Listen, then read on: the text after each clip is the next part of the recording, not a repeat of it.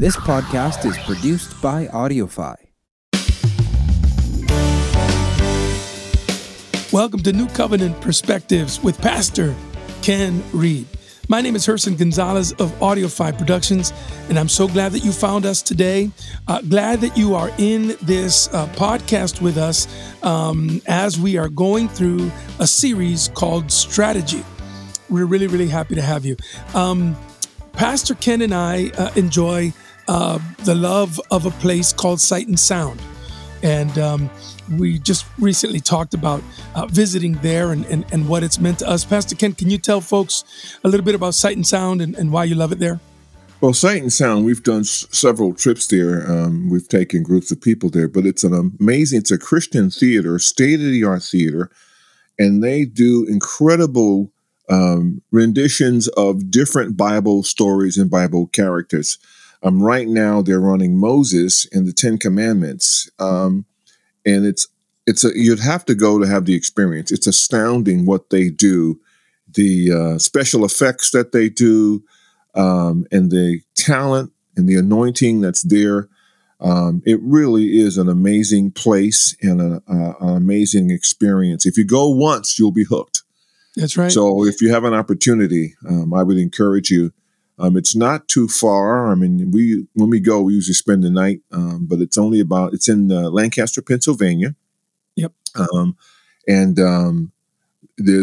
in a resort area, so there's a whole lot of other things you can do. But you can check it out online. Yeah. And it's right near Hershey Park. So if you wanted to make a weekend out of it or 2 or 3 days, that's what we did. I just went with family and watched Moses. I was blessed beyond measure, man. It was so good. I so enjoyed the talent, the music, the score for the play was, I thought, exceptional. And of course, the staging and the live animals and everything that they do is so fantastic. But yeah, that's a free commercial, free plug for our friends over there at Sight and Sound. Well, let's get into our conversation today. This is part 2 of Strategy. It's time for today's word on New Covenant Perspectives. Pastor, give us a quick recap of week 1 so people can just jump on with week 2. Well, we defined the word strategy. We said it was that strategy was a plan of action, a specific policy or design to achieve major goals. And we said that strategy could be a scheme or a maneuver for either good or bad. And we gave a couple of illustrations about that. And we said that our primary focus as a pastor was the strategy that's being waged against the believer. And that strategy, we said, was something that was originated in the garden. We also said that for a strategy to be effective, it must be undetected or cloaked in a natural environment. And that's so how the enemy works. You seldom see him coming. I often say if people could just really see Satan in all of his glory for what he really is, nobody would follow him. But the Bible says that he comes as an angel of light. In other words, sometimes we have a picture of the enemy, with horns and a tail and all that kind of stuff. But if we really saw the ugliness of sin and the ruthlessness and the unloving nature, the evil nature of Satan, no one would follow him. He would not have any followers. I have a friend, Pastor, that he still needs a little bit of saving, but if we're walking in a mall or something, and a beautiful woman happens to walk by, he'll say, "That's the way I wanted to see you, you lying devil."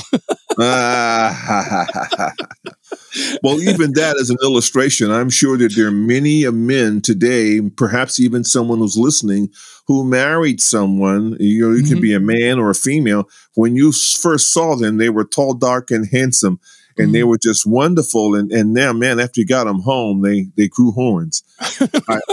I say jokingly, my wife and I, we're going to be celebrating in another week or so our 50th wedding anniversary. We've been married for 50 incredible. years. And I tell people, I says, when I first met my wife, I was living in New York City, and my wife came up from this little town in South Carolina called Green Pond, South Carolina, population 36. But anyway, she came up to visit her sister, and I like to jokingly say I married her while she was on vacation, because we only knew each other for probably 2 or 3 months, and then we got married. But the idea here is that I said, when she first met me, I was tall, dark, and handsome. Right after about 10 years, I was tall and dark. Right, and that's just, now after 50 years, I'm just dark.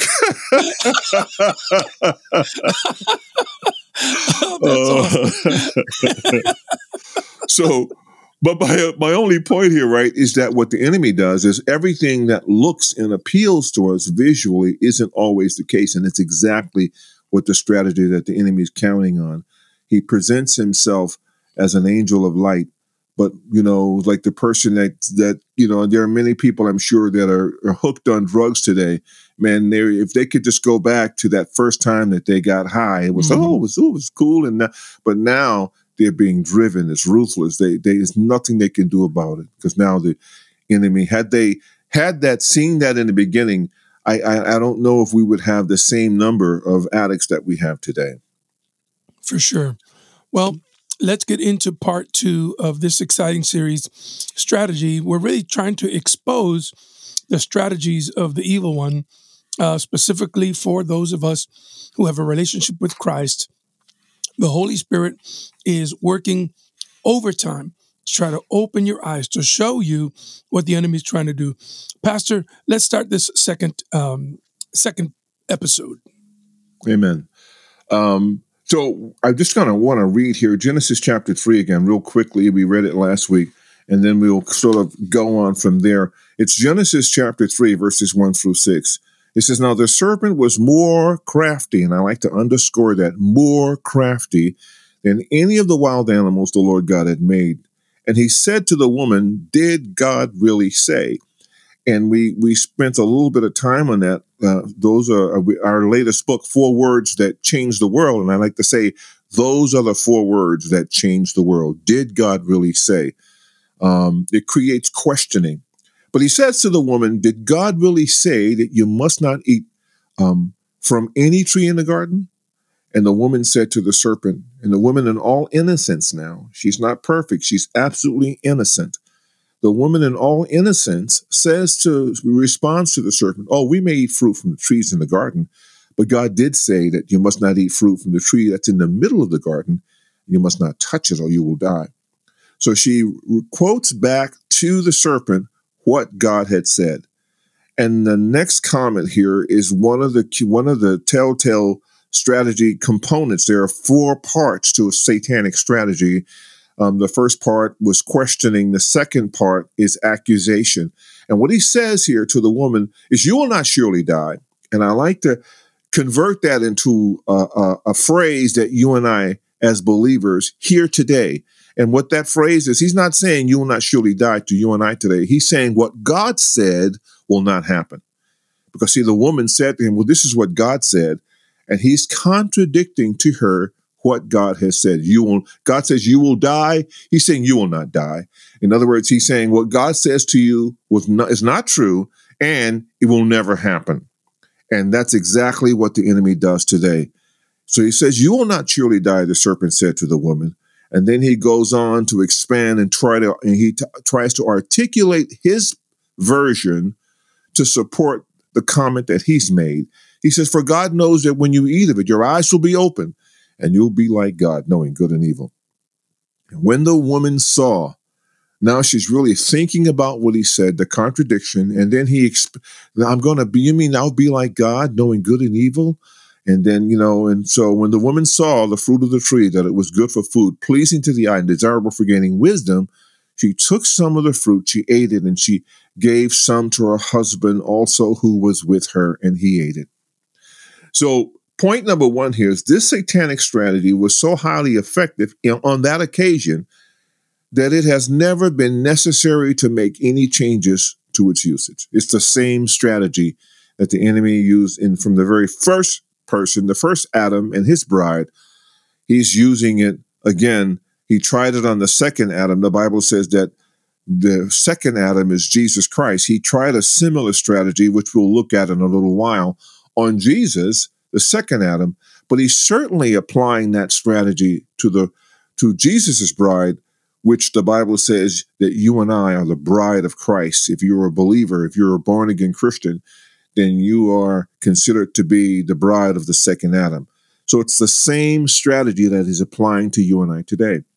And I said earlier how that, you may have a dream or desire in your heart.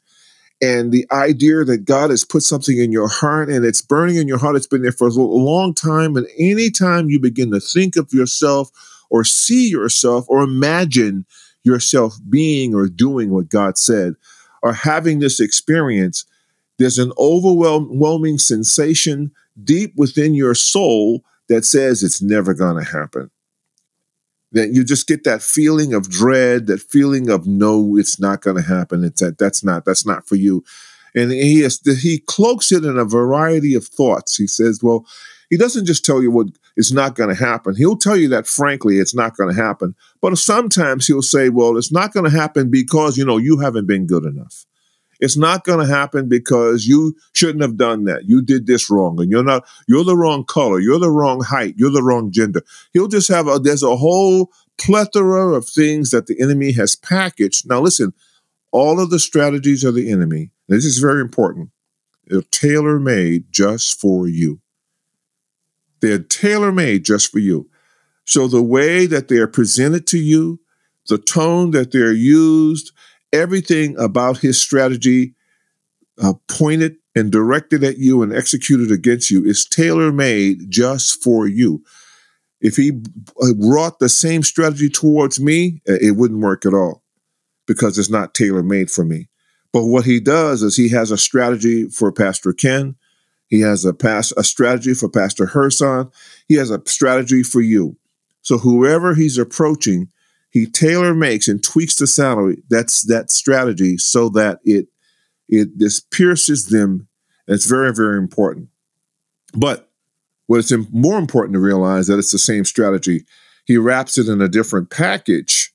At Christmas time, there's 25 packages under the tree, and they're all a different color, and they're all beautifully wrapped. And you go, wow, these are all for me. And you open them up, and you have such expectation and such anticipation of what's going to be in that package. When you open it up, this beautiful box is a snake on the inside. You go, you throw it down, and you grab another box. And every time you open the box, no matter how beautifully it's wrapped on the outside, it's the same snake that's on the inside. And it's like that.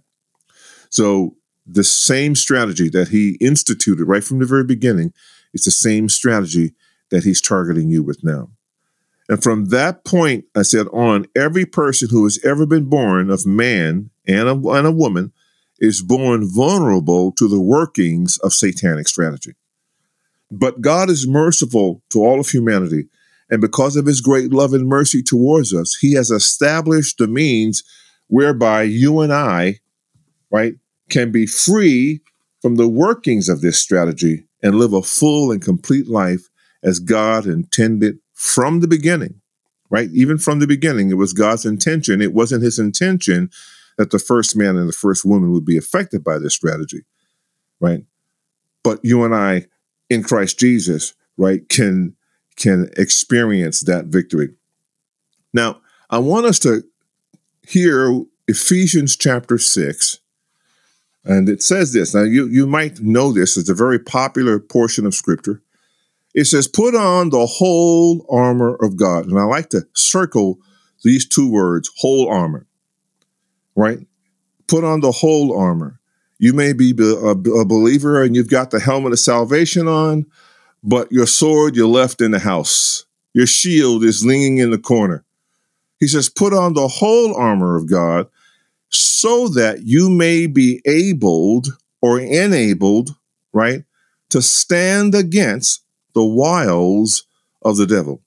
Now, the word wiles there is a very interesting word. It's the word methodia in the Greek. It's methods. It's defined as a strategy. So you'll be able to stand against all the wiles or strategies, the strategic happenings, maneuvers of the enemy.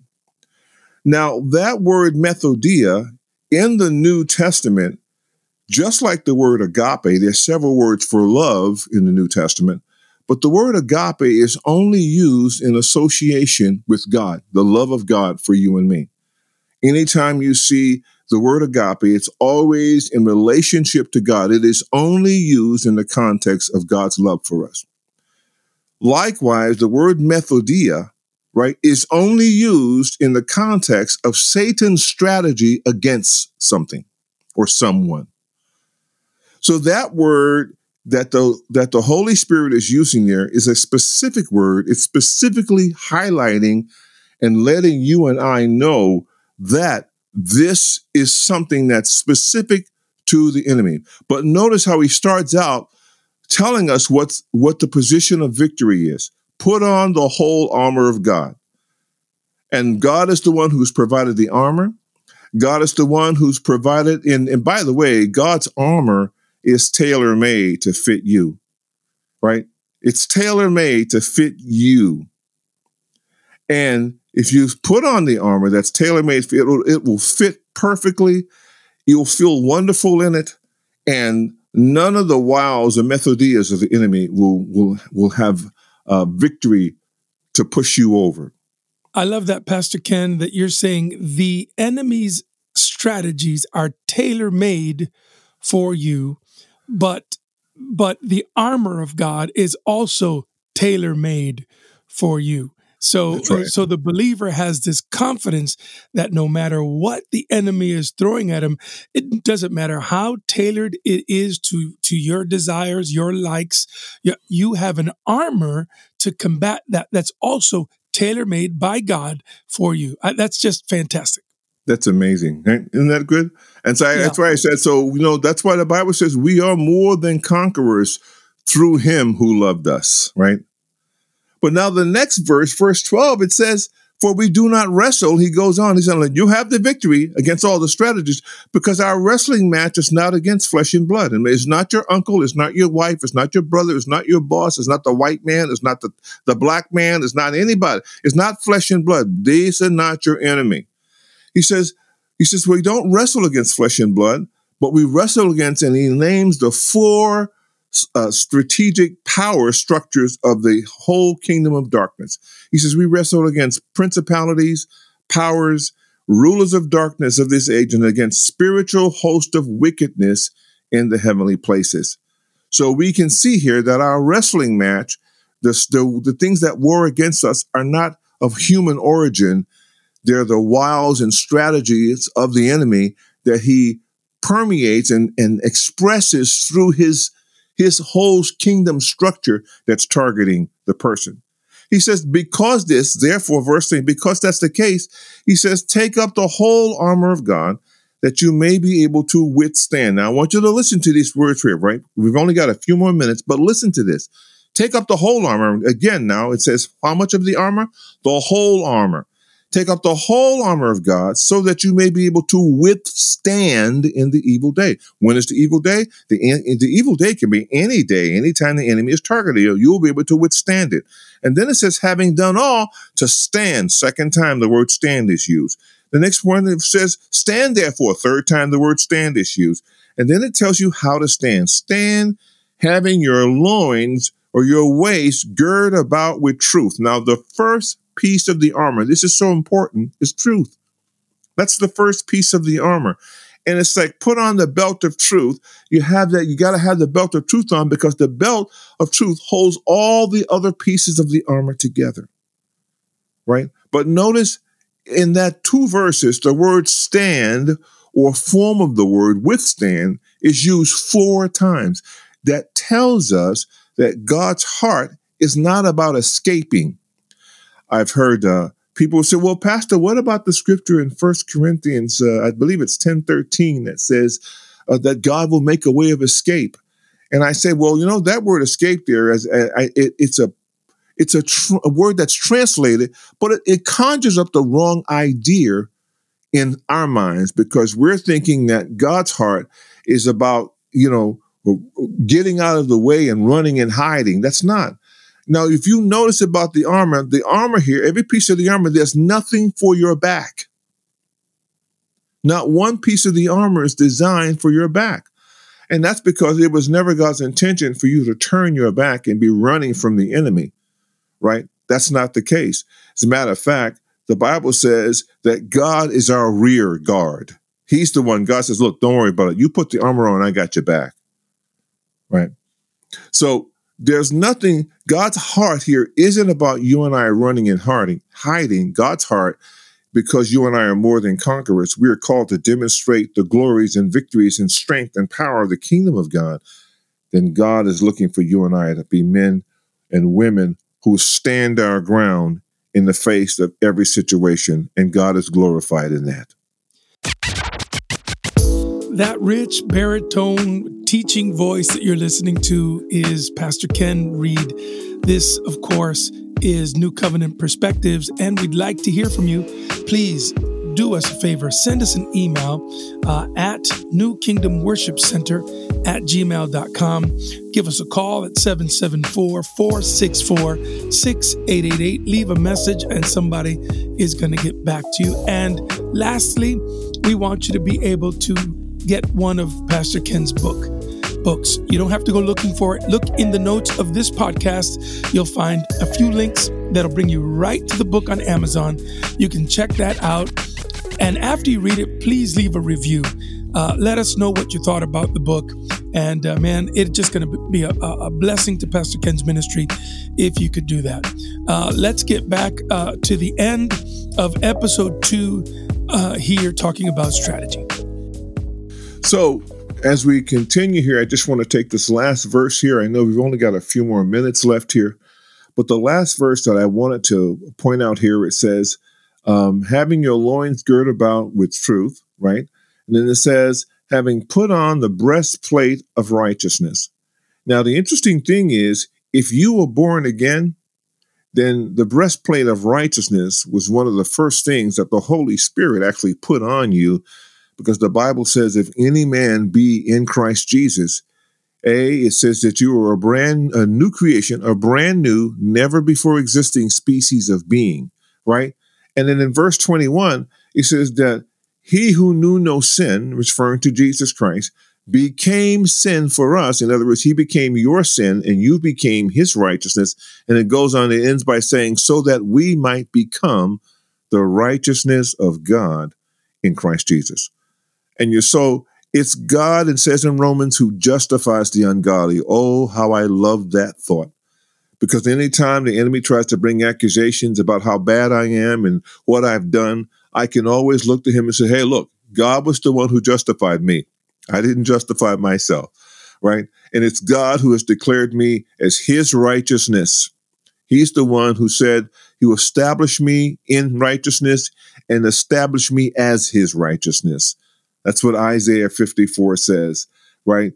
It goes on to tell us all of those things, but the breastplate of righteousness has been securely fastened. Now, all of these things here, right? And you go down and it says, above all, taking the shield of faith. Faith is the thing that you can, you have to believe that the belt of truth is on your way. You have to believe that your feet are being prepared.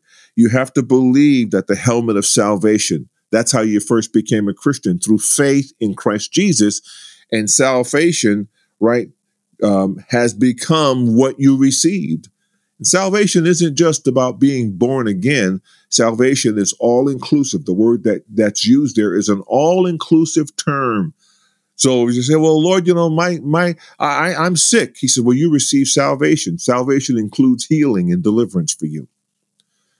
But we're going to stop right here, and I want to just take a moment and pray for you and your situation. Father, I want to thank you for the listener, the person who's listening right now. I trust, Holy Spirit, that you are putting your finger in the heart and life of a specific person or a group of people.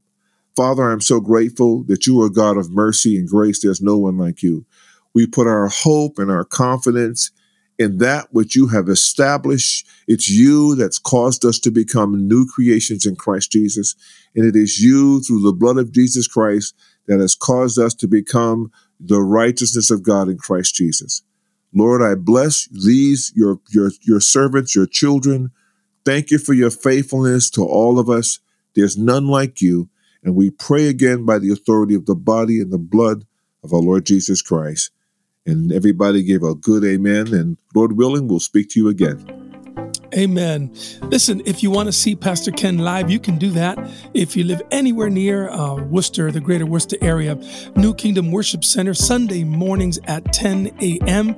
at the Hilton Gardens Hotel, downtown Worcester, Mass., 35 Major Taylor Boulevard. If that was too much information for you to write, look at your notes. It's right there. Thanks so much for being a part of our show today. Please like, share, and subscribe, and we'll see you next time. God bless you.